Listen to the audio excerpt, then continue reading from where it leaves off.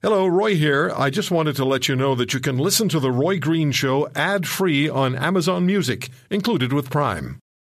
This is The Roy Green Show podcast. Let's have a listen to what Kellie Leitch had to say when she joined me, Conservative Member of Parliament, former junior cabinet minister in the Harper government, who rolled out the barbaric practices snitch line for which she's apologized. But as I said, Dr. Leitch is now creating national headlines as she insists if she wins the leadership of the CPC and is elected Prime Minister, she'll have that policy in place to screen immigrants for anti-Canadian values. She says it's not about Muslims, although Dr. Leitch has spoken about Canadian values not allowing for stoning of people based on who they love. That's been interpreted, along with other statements made by her, as being aimed at Muslim immigrants.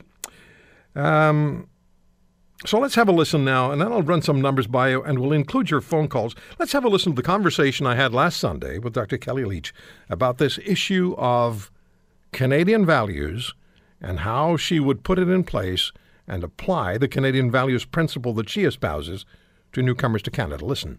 If we had a system in this country where we had actually annual referenda, which would only be placed on the ballot if a sufficient percentage of Canadians felt they deserved to be there, and then were voted on by the population, and the population would hold sway over government. In other words, we by majority say this is what we want, so you, the government, have to follow our lead. If that were the case, you could potentially take your program, your platform, to establish whether newcomers to Canada have Canadian values or support Canadian values or not. You could take it to Canadians, and by majority, they could decide. What do you think? Well, I think it's an interesting proposition, Roy, and I think that Canadians would enjoy having that referendum because, as I've been hearing across the country, the supermajority of Canadians agree from coast to coast that this is an issue they want to talk about. They want to talk about having a core unified identity as Canadians and about Canadian values. And I appreciate you raising this because it also lets me tell you about something I'm concerned about. And that concern is that, our Prime Minister stated that there is no core identity, that Canada has no core identity. And I believe the Prime Minister is mistaken and is playing a dangerous game by denying a unified Canadian identity based on Canadian values. The Liberals are increasing immigration levels for refugees and regular immigrants. And I think more immigration is fabulous. It's part of what's built our country. I'm pro-immigrant. But they have the immigration minister talking about divisions amongst Liberals themselves on this issue and talking about integration. And quite frankly, how can you talk about integration when you don't know what you're integrating new immigrants into? If the PM believes there's no core Canadian identity, then what exactly are we integrating new immigrants into? So I hear every day from Canadians about the existence of a unified Canadian identity based on core values, and I believe those values are what have made us the greatest country in the world to live in, the reason why people want to come here. And you can't integrate someone who believes that women are property or gays should be stoned. You just simply cannot integrate that person. That's what I'm talking about. And we have real solid Canadian values, and I'm looking forward to having that conversation about the unified Canadian identity. Well, it's definitely a conversation people want to have, and you know that, and I know that, because I do this for a living, talk radio, and I've been hearing this populist rumble for years now. It's just gotten really loud recently, and we saw it on in full display in the Brexit vote, and then try to say, well, it was only the old people who decided, or it's only the people over here who wanted that. It's only those people. So they tried to inject all sort of negatives, but the final number was, we want out of the EU, and that was the referendum process. We've used it in this country. The Charlottetown Accord, was that not a decision made by? By Canadians? What about wasn't it last year? Didn't we have an election? Wasn't that a referendum? By Canadians. By Canadians. Choices. So what am I supposed to object to here? What's wrong with what you're suggesting? Brian Mulroney doesn't like it. Kevin O'Leary has written you off. What am I supposed to object to here? Look, Mr. Mulroney can have his opinion, Mr. O'Leary can have his, but I have mine, and I think I sound like the majority of Canadians, which is we want to have this conversation. We want to have this conversation about what it means to be Canadian, our core Canadian identity. And as I say, it's disturbing to me that the Prime Minister stated that there is no core identity to this country. I believe there is. And I think that we should be having that robust discussion with Canadians. They want to have it. They've overwhelmingly talked about it. And as I say, we then, on the other hand, have the Liberals talking about, in the case of the immigration minister, integration. And I don't know what they want to integrate immigrants into when they don't have any core Canadian identity. You can't integrate a person who believes in their wife as a piece of property into anything if you don't believe in anything. So I'm looking forward to the conversation. Dr. Leach, are you aiming this at Muslims? Not at all. This has nothing to do with being anti-Muslim. This has everything to do with what we are as Canadians. People who care about a core identity with certain values that have made our country what it is today. And one of those core values is religious freedom. I'm pleased to live in a country where freedom of worship is one sees fit, so long as each chooses that form of worship freely, is a core Canadian value, and it ought to be celebrated. And for the Prime Minister to deny that we have a value structure here, I think is dangerous.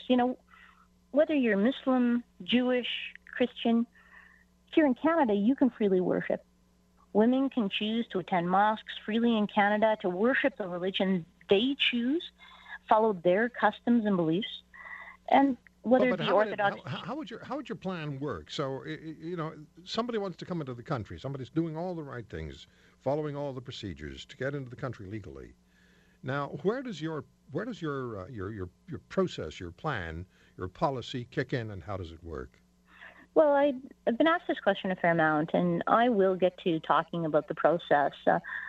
Right now, though, we've heard that the government has a new plan for immigration. I'm looking forward to seeing the details on that. And I think along with my fellow Conservatives and fellow Canadians, we're looking forward to welcoming new citizens into the country so that we can all work together to build a better and bright future. But you have a plan. But you have a plan, exactly. Dr. Leach. Shouldn't you have the application of that plan in place? Yeah, and so what I'm doing right now is I'm out talking with folks. We're putting together, we have a process that we'll be announcing, but I'm waiting to see what the Liberals will be bringing forward, their new plan for immigration, so that I can test against that. And then whether it be November or December, I'm not sure when the Liberals are coming forward with their plan. We'll come forward with our process shortly after that. Now, you're going to be called a racist if you haven't already. Scott Reid, in his Ottawa Citizen column, wrote that your screening of newcomers for Canadian values, quote, "She is waltzing into a moral swamp where raw prejudice is normalized and bigotry can hide in plain sight,"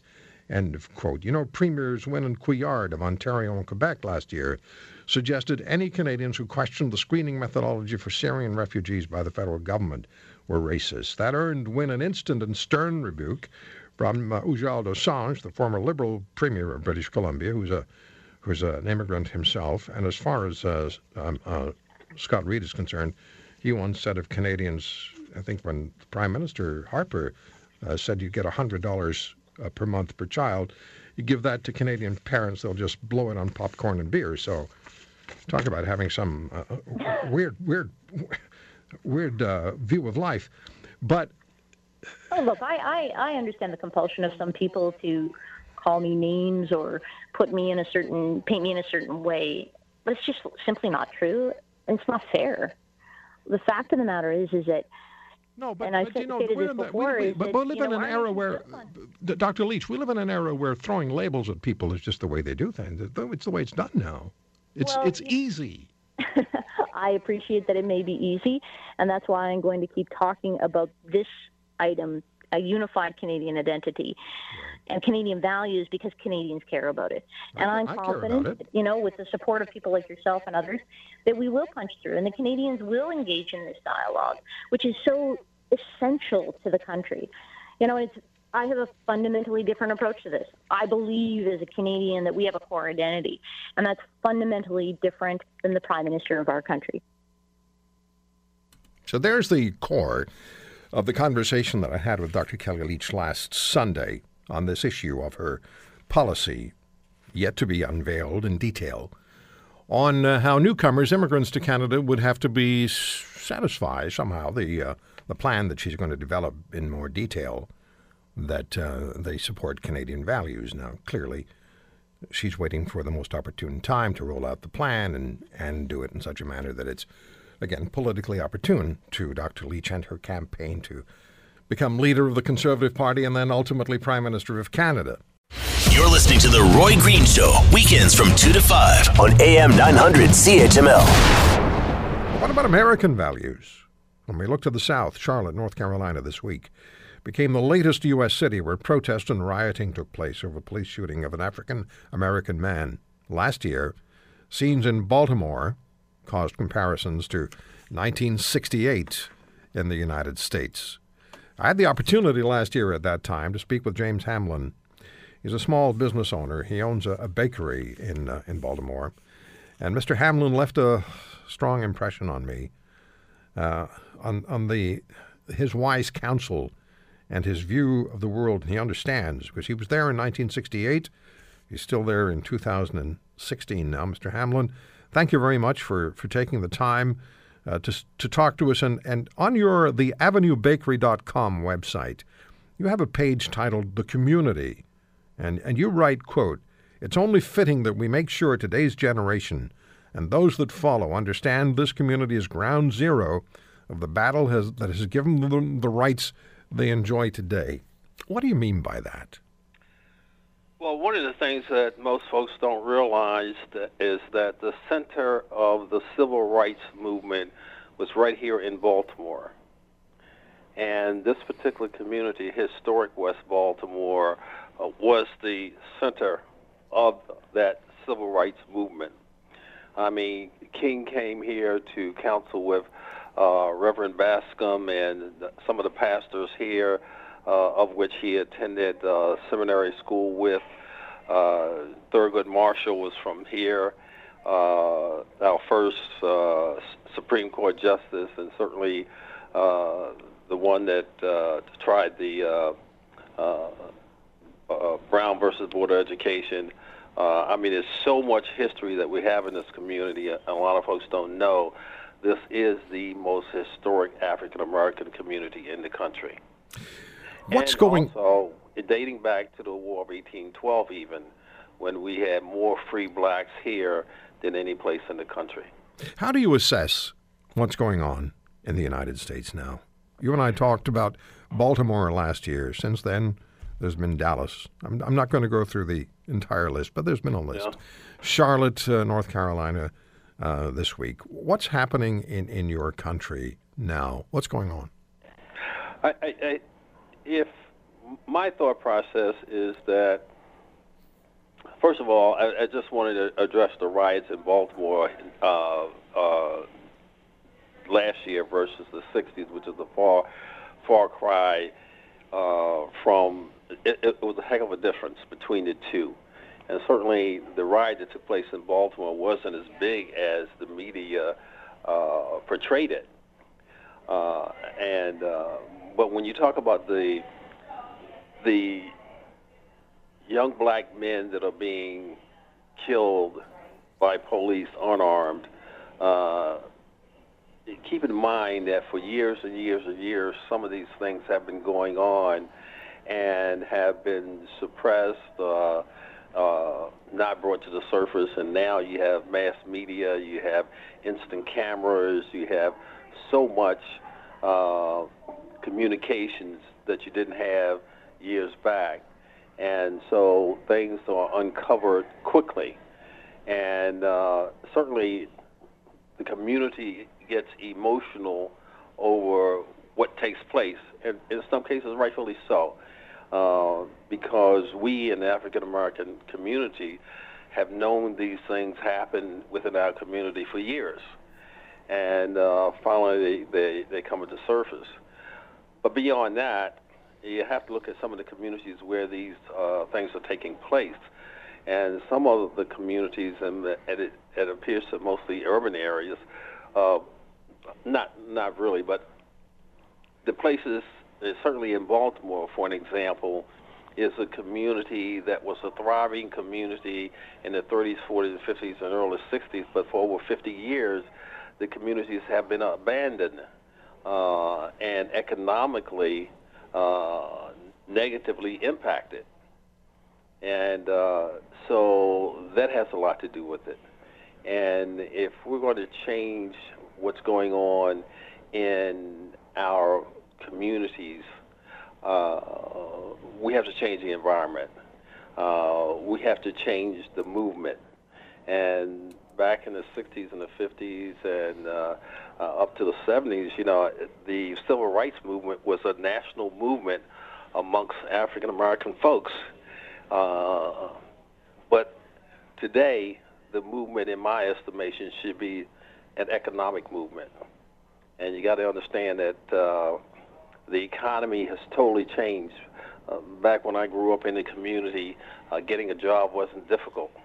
If you didn't finish school, you had an opportunity still to get a labor job that still allowed you to support your family, and that doesn't exist anymore. As you may or may not know, cities across the country, states are trying to implement increases in minimum wage. Right. So, to me, a lot of this is economically driven. Mr. Hamlin, would it be okay if we call you periodically between now and November the 8th and ask for your assessment of how the election's going and how things are going in your country? Would that be okay? Well, that's okay. All right, because I have to stop now because we've reached the end of the hour. But okay. I would like the opportunity to speak with you further because you made really an incredible impression on me and on many of the listeners last year when we talked about what was going on in Baltimore, and I really would appreciate the opportunity to speak with you again between now and the 8th of November. Okay, that's fine. Thank you so much for your time today. You're welcome. James Hamlin Bakery in Baltimore, Maryland, and he's right in the middle of where the unrest was, the rioting took place last year. You're listening to The Roy Green Show, weekends from 2 to 5 on AM 900 CHML. Now, we're going to start, though, with my friend Toby Conliffe, and I've been talking to Toby since 2008 about American politics when he was a superdelegate for the Democratic Convention. And if I recall correctly, Toby, in 2008, you were supporting Barack Obama, not Hillary Clinton, right? That's right. And this time round, you began by supporting Senator Sanders. That's true also. So here we are today, and some of the national polling in the United States, not all of it, but some of it shows or suggests that Donald Trump has either drawn alongside Hillary Clinton or maybe slightly ahead of Hillary Clinton. How do you assess what's going on in the race in the United States? And that number of 110 or 111 million Americans tuning in, that's just massive. Roy, in addition to the 100+ million Americans that will be listening, there will be millions of Canadians listening because this is a vital election for Canadians as well. I think Hillary, in my view, has lost some momentum. Donald Trump has come on strong. His attacks on her trustworthiness have been effective. And I'm quite worried about this debate because she is still leading in this election, according to the polls, whether they're national polls or state polls. But as the leading candidate, she has the most to lose. If the election were held today, I believe she'd win. And if she does really well in this debate, she'll win by more. But if she stumbles or if Trump is particularly effective, it could be a lot of trouble for her. Now, the Rasmussen National Poll has Trump marginally ahead of Clinton, I think 4 or 5 points, but that's close to the margin of error. What I'd like you to speak to is just the attitude of Hillary Clinton. I just find her to be, it seems that she's becoming very concerned that when she shouted, was it yesterday or the day before, why am I not 50 points ahead? And she looked really angry, Toby. Well, I think a lot of Democrats, a lot of Americans are angry because Trump is probably, although he's reflected a lot of the feelings of Americans. He is one of the least prepared people ever to run for president, certainly in the modern era. And if I can take 1 second to get in my commercial, it's very important for Americans in Canada to vote, and they can register. It's not too late by going to votefromabroad.org and register to vote. Whichever way you're voting, please register. Always important. There's about 1 million Americans living in Canada who have the right to vote in the United States. But back to the sort of the vibe that you're getting from Hillary Clinton. It's not one of confidence and it's not one of assuredness. She looked almost panicked when it came to that statement, that question she asked, and it was union members. She was almost demanding they get out to vote for her. Why am I not 50 points ahead? That's not. I mean, when you look at what's going to happen on Monday night, and if she's got that kind of worried appearance now, how she presents herself on Monday night, as you point out, is going to be critically important to her. Well, I certainly agree. And another reason I'm worried about the debate on Monday is because Trump has much more television experience than she has. His reality show, I mean, he's a master at playing to the cameras. But she's been on TV a lot, Toby. She's had a tremendous amount of media exposure in 30-odd years in public life. Yes, she has, but it's mostly been, it hasn't been the same way that Donald Trump has been in front of the cameras. What's the argument for Hillary Clinton? What's the argument, the most solid argument you put forward? I mean, you were a Senator Sanders supporter. There's a lot of thinking among some Democrats, and I've heard this. I heard this as early as this morning, when I heard the head of a super PAC of usual Democrat voters now voting for Trump, making the case that they feel that she stole that convention from Senator Sanders. They're not about to forgive her. Well, I think they should. I think the contrast between the two candidates is dramatic, and to sit on the sidelines or to vote for a third-party candidate is to abdicate. Either Trump or Clinton will become the next president. Yeah. And if you care which one it is, you should vote. What impact would a Clinton presidency have on this country? I think it would be very positive. It would help cement the Affordable Care Act. In Canada, we enjoy national health insurance. Trump has said he's going to dismantle the health care in the United States. I think it's very important to improve it, not dismantle it. I think that Hillary Clinton understands the world situation far better than Donald Trump, who has business interests in many places in the world, which would conflict with his duty as president. So I definitely think that it's vital that. Well, he wouldn't be continuing with his business interests if he became president of the United States. He's already said that. His kids and others would take over the business empire. One of the things that is brought forward on a regular basis is the experience that Secretary Clinton has politically. And she brings that up a lot. President Obama does as well. But this is the same team which had clear opportunity in 2009 to help the Green movement in Iran topple the Ayatollahs. And they were trying to get that done, the people in Iran. But instead, President Obama, Secretary Clinton, refused to provide any support to the people fighting to overthrow the despots in Tehran. That's the sort of thing that I almost expect Donald Trump to be bringing up on Monday. Well, I think a lot of people are puzzled what he's going to bring up on Monday, whether he'll be the bombast that we've seen on many occasions or whether he'll be gentle. It's very hard to predict how he'll behave. Yeah. How surprised will you be? Final question. How surprised will you be morning of November the 9th? And we don't know what's going to happen between now and the night of November the 8th. But based on what we know now, how surprised would you be? I know you'd be disappointed, but how surprised would you be if you woke up November the 9th and you knew that Donald Trump was United States President-elect? I think I'd be very surprised. I think at the end of the day, I believe the American people will see the difference for what it is. I think that women, minorities, immigrants, I think Donald Trump may win the male white vote, but I think Hillary Clinton will win the election. And I'd be shocked if she doesn't. So Trump gets the deplorables and she gets the rest. I wouldn't put it that way. Toby, I always appreciate talking to you. Thank you so much for the time. Well, thank you for having me.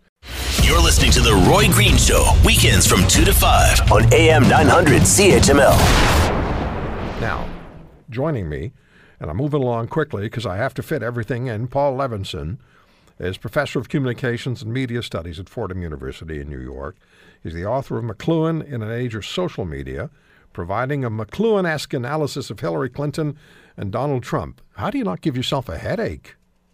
Well, not only do I not get a headache, I love it. It's a lot of fun. Understanding how a miscreant like Trump can be doing so well, and also understanding how, for different reasons, Hillary is doing so well. And actually about Trump, it's because he has no position. He has no content. He's a candidate who's all medium and no content. That's why he changes his positions all the time. Tell me this, Professor Levinson. What is it? Why are 111 million people going to get engaged 9 o'clock on Monday evening? The biggest number previous to that, as far as a presidential debate was concerned, was, I think, 80.4 million, Reagan versus Carter, 1980, and that was all television. Right. Well, bear in mind that was a very different time. Back in the 1980s, you had 80 million people watching Dallas also. So television was the only game in town. Right. Nowadays, television is very different. It doesn't have anything close to that ratings for most things. The nightly news is lucky if it gets 9 or 10 million. Yeah. But there are events like the Super Bowl which still show people tune into their television sets. And I'm thinking and predicting that this first debate between Hillary Clinton versus Donald Trump is such an event because so many people have their hopes set on one or another candidate for very different reasons. And so many people are eager to see them one-on-one that this is really must-see television. Now, will there be an interaction? I know there will be, but to what extent will there be an interaction between social media and conventional television watching? So you're sitting in front of your TV, or you're listening to the debate online on our Chorus radio stations, and you've got your phone or your laptop, and you're on social media at the same time. How much interaction is there going to be? An enormous amount of interaction. There are going to be millions of tweets, maybe tens of millions of tweets generated literally minute by minute, second by second during the debate. And that's another thing that's going to make this debate so attractive because really for the first time in history, you could do it a little maybe in 2012 or 2008. Before then, there wasn't even any social media. So here in 2016, the debate is not only on television, it's on social media, and people can give their views about what's going on, tweet it to the world, tell their friends what they're thinking. That's a very different ball game than just sitting back passively and watching something on television. That's exciting stuff, Paul. Thank you for the time. Always good talking to you, sir. Same here. Take care. My friend Paul Levinson, Professor of Communications and Media Studies at Fordham University in New York. He's the author of McLuhan in an Age of Social Media, providing a McLuhan-esque analysis of Hillary Clinton and Donald Trump. You're listening to The Roy Green Show, weekends from 2 to 5 on AM 900 CHML. Well, he did say, he being the Prime Minister of Canada, Justin Trudeau, he did say that he was going to help the middle class, right? That's what he said during the election campaign. I'm going to help the middle class. What we didn't know was who exactly in the middle class he was going to help. And what we didn't know was by how much he was going to help certain members of the middle class, like Butts and Telford. I love this line. I just love this line. This is going to be framed. It's going to go into my reading room in the house. While the rules were clear and we followed them, we both know that's not always enough. In the interests of living the government's and Team Trudeau's values of transparency and accountability, We are releasing a breakdown of both our family's eligible expenses, refusing or refunding payment for a significant portion of them, and taking full responsibility for the whole series of events that led to this point. Oh, where are those little bags that airlines hand out? Well, that's Butts and Telford. And then today yesterday, Elder Marquez, the Chief of Staff for the Innovation Minister, Navdeep Bains, Elder Marquez received $103,997 in expenses for moving. And he's given back $22,467. But I'm keeping about $80,000. And Joseph Pickrell he's just the media voice for Stephane Dion, and he's given back $32,130. So, my goodness me, Mr. Butts' move, $127,000, and Ms. Telford's move, $80,300. It is time for an extended version of Beauties and the Beast, and at the other end of the phone line, they are ready. They being the former parliamentary seatmate to the Prime Minister of Canada, Michelle Simpson. Actually, sounds like you're Prime Minister of Canada, which you should be. Hello, Michelle. No, but yikes. But yikes. It was like, it's yikes. Yikes. Yeah. That's a good starting word. And then there's, let me see, there's Linda Leatherdale, the former money editor of the Toronto Sun, independent business journalist. You see nothing wrong with $127,000 to move from Toronto to Ottawa and then say to the taxpayer, here, this is for you, here's the bill. Totally disgusting. $127,000. Totally disgusting. $127,000. I moved from the eastern townships of Quebec to Ontario for $3,300, and that was an 18-wheeler and two guys. Unbelievable. Senate scandal and now this. I mean, come on, when does it stop? You wish it were. And then there's the always shy and retiring, potentially senator. She was offered senator's seats by different prime ministers and has been described as the most powerful woman in Canada. Catherine Swift. So $127,000 for Mr. Butts, $80,000 odd for Ms. Telford, and then all the rest of the money. And you know what, Catherine? This is the best part. Honestly, this is the best part. While the rules were clear and we followed them, we both know that's not always enough. In the interest of living the government's and Team Trudeau's values of transparency and accountability, and right about then is where I look for the little brown bag. It's pretty unbelievable. But having dealt with government for many, many moons, as you know, and I know my colleagues have as well here, it's a culture issue, period. And, Trudeau himself set the tone when he took 3 bazillion people to Paris for that farcical, climate thing. And you saw bureaucrats, charging hundreds and hundreds of dollars for a meal and booze and, everything else. The fish rots from the head down, and and then they went to Washington. Also, a big slew of people, including his in-laws, for goodness sakes, and on the taxpayers' dime.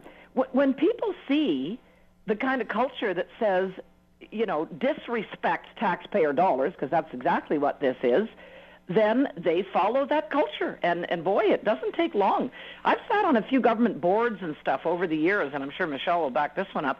And I've been the skunk at the garden party, because they'll go out for this lavish dinner on taxpayers, say, after their all-day meeting at some pricey restaurant. And I was always the one going, this is wrong. And, of course, they all wanted to kill me, just like they wanted to kill Michelle when she brought up the waste. And, you have to put this at the door of the leader. I'm sorry, you do, because they set the tone. And this is, and I'm not saying these individuals aren't totally responsible. They are, but that's who sets the tone. Catherine, They had a year, right? Well, that's the other thing. had I a mean, year. the laughable thing. They had a year. Do you think for a minute And I want to. I just want to go back to this line. I want to go back to this line. In the interest of living the government's and Team Trudeau's values of transparency and accountability, can you not be honest at some point? Because that's the accountability we're dealing with here. Can you not be honest at some point? Michelle, when I was on the on the advisory board for Correctional Service Canada for the Harper government, I'll tell you, I had to get breakfast on the way over there because they didn't even have any coffee. The first meeting I went to, they had a little bit of, some Tim Hortons donuts and coffee. Second one, we had to bring all our own breakfast foods or we wouldn't have eaten all day. Roy, I feel left out. Really and truly, they didn't have a 10-year, the Conservatives. But for some reason, and this has been the catchphrase, the kryptonite for the Liberals is this type of thing. And it truly is. Yeah. And to use the Duffy defense throughout this whole thing disgusted me, because that's what it was. Well, the rules were there. We had to follow the rules as if they were forced to. That I found disgusting, and I really did. This from the woman who was told you will not speak in Parliament anymore. The province of Ontario, and their legacy is that it continues to be in the tank big time in so many respects.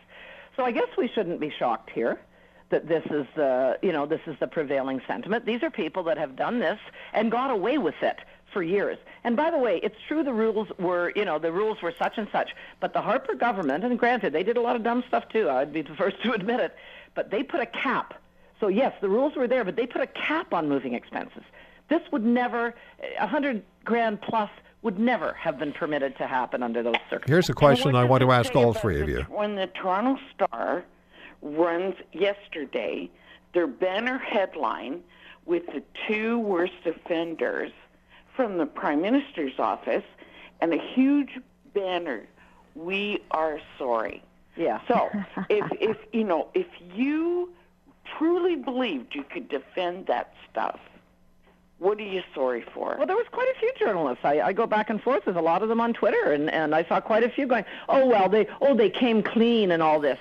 Yeah, like almost a year later? Come on, people. Do you know? They came clean because of the order paper. Okay, can I ask you guys a question? The order paper. Yeah, I'm going to ask you guys a question. What does the average family of four live on in this country in a year? What's the gross salary, average salary for the family of four? 60 grand. 60? Yeah, about 50 grand. Average, yeah. That's before taxes. That's the gross. Oh, that's right. Okay. And then when you get taxes, there's nothing left. That's why they're living. Well, we know we except pay on paycheck. average 43% of our income on taxes, more than we pay combined on food, clothing, shelter, et cetera. This is just outrageous. And frankly, when governments say they can't afford things, I mean, I just want to get that brown bag that you were talking about, Roy. Oh, I know. Because they piddle money away right, left, and center. We don't have money for this, we don't have money for that, and yet, boy, they sure have money to line their own pockets. Yep. Just appalling. And then they take care of their friends as well, because we know that the Ontario government gave $22 million to teachers' unions and support unions and asked for no accountability whatsoever on what they spend the money on. Yeah. Well, we have to look in the mirror, though, Canadians. You're electing these governments. Let's smarten up. Either that or manufacture airbags for those of us that are on the ground. I keep thinking about you, Michelle. Well, but I mean, Linda, you've made a case, as we all agree, for gosh knows how long now, for transparency. Yeah. And when this comes up in the House of Commons, every single political party, every one of them fights it. Mm-hmm. And shame on them. This should be ensconced. One previous one didn't. Yes, well, you're right. That was we should all be able to go online, should we feel so inclined, and find out what these people are spending. Time out. Absolutely. Time out. Okay. Time out. I have to take a break, but I just want to remind everybody there's one person present who was transparent, Yes. who was clear, who was clear with each and every Canadian about what she spent as far as expense spending was concerned. And she was punished. For her trouble. She was punished by her party. She was gagged in Parliament, and she was ostracized by the rest of them. You're listening to The Roy Green Show, weekends from 2 to 5 on AM 900 CHML. Some extended Beauties on the Beast with Catherine Swift, WorkingCanadians.ca, Michelle Simpson, at Michelle Simpson, on Twitter, and at Linda Leatherdale, at L. Leatherdale on Twitter as well for Linda Leatherdale. And with us now is Mayor Hector McMillan from Trent Hills in Ontario, the mayor who's been on this program quite a bit recently. And you know his story. He's fighting pancreatic cancer, and he needs that IRE nanoknife surgery that is available in Kentucky for $300,000. Province of Ontario said, we're not going to pay for it. We've talked to the mayor about that. He gave up on the OHIP process because it just wasn't working, and we're going to talk about that a bit now. And the mayor is heading off to Germany, where the same surgery, is going to cost, what, $32,000? Approximately, yes. And I'm so glad you're going to be able to get this. It's going to happen for you, and that's all set up, right? It's all set up. I can't believe I'm going to say to you, I can't wait to dive on to the surgeon's table. I mean, we're all happy for you that this is. But let me introduce you to your constituent, a former Liberal member of Parliament, Michelle Simpson. Hi, Michelle. Hi, Hector. You're my mayor. That's wonderful. I live just outside the village of Hastings, right on the Trent River. I know right where you are. I think I know your husband well. Oh, okay, good. And Catherine Swift, former chair and president of the Canadian Federation of Independent Business, WorkingCanadians.ca, who turned down Senate offerings by, consecutive prime ministers, I think. Catherine, the mayor. Hi, Hector. We've been back and forth on Twitter, so I feel I know you a bit. Isn't social media wonderful? It is. Yeah. And Linda Leatherdale, former money editor of the Toronto Sun, vice president of Cambria, Canada. Now, Linda, Mayor Heck. My heart goes out to you. I am here in Winnipeg with Ronnie Hawkins, who beat pancreatic cancer. My daughter's a cancer survivor twice, so my heart is with you, Hector, as you go down this ride. There's sometimes really good news at the end, so I'm with you. Thanks, Linda. You forgot me. We go 9/10 of the way back when we were fighting Impact and our group from the municipality. I love it. My days as a rebel tax crusader, and you're on all. You got my heart big time. So, yes, so beauties, I'm going to step out of the way and have you speak with Heck.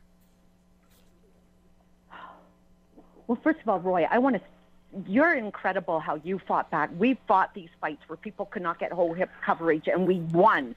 But now you're having to go. Look at the high taxes we pay in this country, Hector, and you're having to go out of the country to get surgery that you need to save you. What kind of statement is this?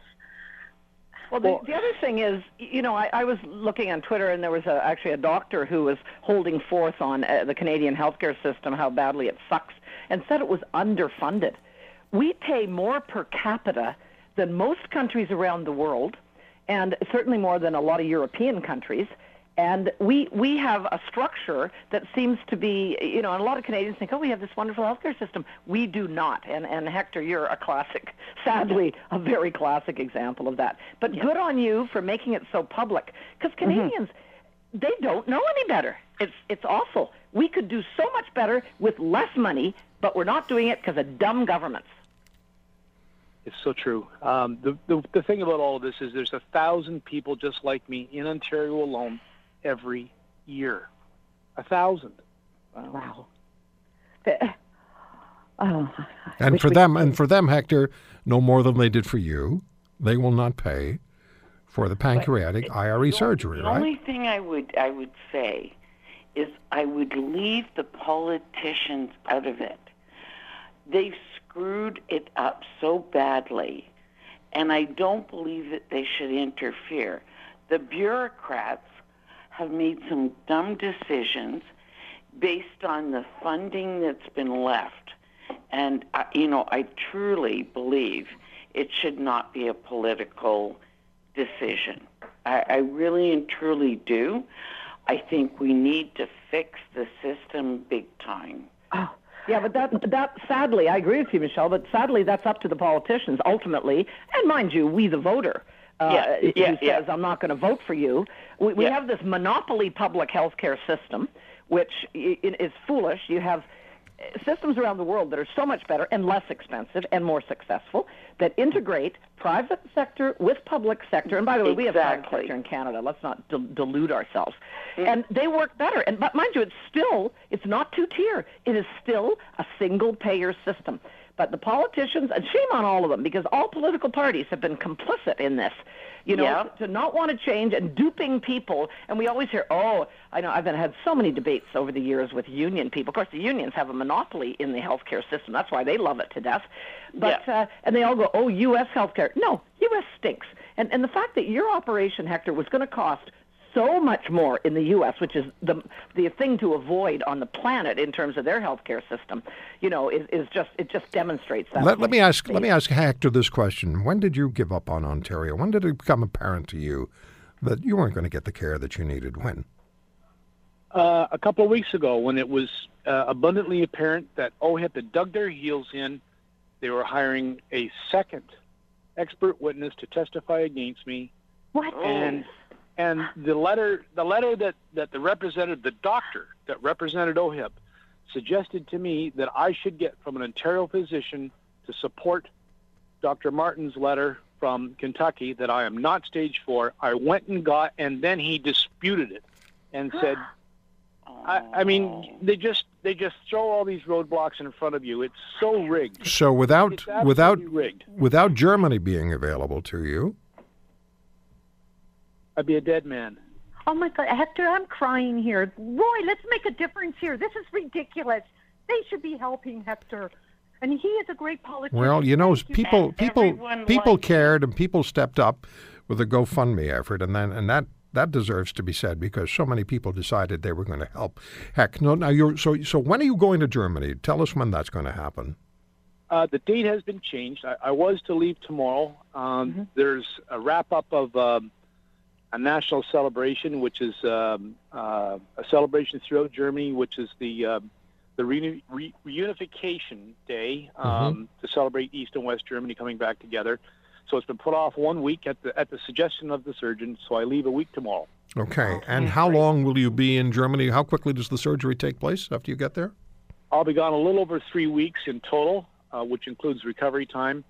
I get the actual surgery a week from this coming Thursday. So as you're talking to us now, after everything that you've been through, the conversations you've had on the air with us and our listeners have heard, how do you feel now, Hector, having this? It's not an opportunity, it's a right, but you had to struggle to find the right. You didn't get any help from anybody in the Ontario government saying, by the way, there's a surgeon in Germany. How do you feel now? I've used the word before. I feel betrayed and abandoned by my own government, as I'm sure many other Ontarians do. Absolutely. There's so many people. Sure find money for what they want, can't they? Yes, they sure can. Oh, yeah. Yes, they can. Well, and they piddle away so very much of it. And Roy, you said we were changing turning the page on the last topic, but as long as money is blown on even something as seemingly minimal as moving expenses, there isn't money for the important stuff. Well, exactly. And it's time we realize that. Exactly. It's our fault. And they can say, well, wait a minute, one's a provincial, one's a federal responsibility, there's only one taxpayer. You're absolutely right. Only one taxpayer. Look at we allow our politicians to educate our children, for gosh sakes. Yep. It's our fault. We've let them loose. Well, Hector, let's have a revolution. I'm all for that. Point of view is as soon as you let the unions run government, we were all doomed. What we're going to do is we're going to talk to Hector while you're there, and try to get in touch with you while you're there, if you can talk to us while you're there, and then we'll definitely have a party when you get back. I'll be there. I'll be there. My phone will be on. You have friends across this country and beyond the boundaries of this country, the borders of this country. Heck, all the very best to you, and you're fighting a magnificent fight, and you're giving other people the will to fight, and you're giving other people hope, because you weren't willing to accept what they put on your plate. So we all owe you a vote of thanks. My friend, thank you all the very best. We're going to stay in touch. All the best, Hector. Thank Yes. you. The We'll all fight's be long thinking from of over. you. When I come back and show them how it's done, we're going to fix the problem one way or Hector, I'm another. on Sounds like a plan I'll to be me. there. I'll be I'm there. going to be there for you. Fight all the you. way. Beauties, thank you very much. Heck, we'll stay in touch, obviously, and we will have that party, and we will make the difference. You're listening to The Roy Green Show, weekends from 2 to 5 on AM 900 CHML. We'll wrap up today's program with Saba Ahmed. She's the president of the Republican Muslim Coalition. She was last on the air with us after the Republican convention, and we asked Ms. Ahmed about her interest in and determination, or at least, she made the determination to vote for Donald Trump for President of the United States. Ms. Ahmed, good to have you back on the program. Sure, thanks for having me. It's going to be a massive audience, 111 million people just in the United States, 9 o'clock on Monday night. Do you have any sense of, and much has been said and much has been speculated, do you have any sense of what kind of response there is, what kind of reaction there is to Donald Trump going forward among the Muslim population in the U.S.? I think Donald Trump is gaining momentum all across the board. Even within the Muslim community, there's quite a few people who are turning around. He has toned down his anti-Muslim rhetoric, so that's a good sign. And I know several Muslims are involved at the very high level with this campaign, so I think that's only a good thing for him. And we're really looking forward to the debate on Monday and look forward to seeing how he'll be presenting all of us. Now, you had the opportunity to meet with Donald Trump and with Mike Pence, did you not, during the convention? Yes, briefly. Was there anything in particular that Mr. Trump said or suggested that made you feel like you could trust him with your vote? Did you have that? Were you committed to Donald Trump prior to the convention, or was it meeting with him that made the difference? No, I think we are going to be supporting the Republican nominee. And I think specifically Donald Trump has the right intentions. He comes across as a good, strong leader. And we're really looking forward to how he'll be making America great again for everyone. Why not Hillary Clinton? Why doesn't she appeal to you? Well, because she's going to be continuing the same Democratic policies that Obama administration has. And I don't think that has helped our country one bit, especially in the foreign policy realm. They've actually hurt America a lot in the last several years by the weak leadership displayed at the White House. And I don't see Hillary Clinton changing any of that. Do you have concerns at all about Mr. Trump's repeated concerns about allowing significant numbers of Syrian refugees to enter the United States? I think Mr. Obama has said 110,000 for the next calendar year. Donald Trump and Mike Pence have said that they challenge that. What's your thinking on that? I think it's more important to resettle refugees from Syria around their neighboring Arab nations. I think they can assimilate much faster and adjust to new life there. It's giving them a life of poverty by bringing them here to the United States and putting them on federal government assistance for life. It's not the right solution, and I do support Donald Trump on his policies. I think Obama administration is showing very weak leadership by, first drawing red lines and just watching as 400,000 plus people got murdered in Syria in the last several years, and they did absolutely nothing. And now offering to bring a few of them over here does not display their humanitarian side at all. So your feeling is that the President of the United States, the current President, Mr. Obama, had an opportunity to make a difference in Syria, promised that he would with the red line, and then he did not follow through on that. So is it your sense that he created some of the problem that exists today? Exactly. I mean, I don't want to say that Obama created ISIS, but he left a big vacuum in Iraq by pulling out with no plans of how he will stabilize the country. And Hillary Clinton was specifically involved with the Libya invasion, which toppled Gaddafi. now. Libya is a failed state as well, and it's the home ground for ISIS. So I just feel like, the Clinton administration wouldn't be any more different than Obama, and it'll probably make Middle East much more destabilized. There's a lot of unrest in the United States now. We've seen the racial tensions, particularly in Charlotte over the last week. State of emergency declared a couple of days ago. We've seen the rioting that's taken place in other cities. How are you perceived and how are you treated as a Muslim woman generally when you're out in doing whatever you're doing on a daily basis? How are you treated by the average American? Are you treated with respect? Are you treated with a degree of resentment? What do you encounter? Always with respect. I feel as an American, wherever I go, I don't feel any discrimination. Yes, there are hate crimes that are occurring across the United States against various members of our community, but for me personally, I don't think I've experienced it. And right now I'm visiting Florida and having a great time here, and I haven't had to deal with that. And I just hope that, America will always remain a place for all faiths and all people. So no racism concerns, no bigotry concerns for Donald Trump, and you would welcome his election to the presidency. You're expecting it. I think he is going to be a president for all Americans, irrespective of religion, race. And I think we don't need to be dividing ourselves. And I think we all just need to come together and support a strong president. And he can be a great president for Muslims and minorities alike. And your feeling is that 11% number that's been suggested, as far as Muslims voting for Trump is concerned, do you think that number may be low? I think that's going to be going higher as we move towards the general election. I'm actually seeing quite a bit of support within the community. Donald Trump actually has indicated that he'd be willing to visit a mosque in one of the key electoral states, and I think that's going to send a positive message as well. And we're working with his campaign to hopefully make that happen before the campaign ends. All right, Ms. Ahmed, thank you very much for taking the time. Good talking to you again. Sure, thank you for your time. Perhaps we can talk after November the 8th. Sounds good. Thank you. Bye-bye. Sabah Ahmed, president of the Republican Muslim Coalition. The Roy Green Show, weekends from 2 to 5 on AM 900 CHML.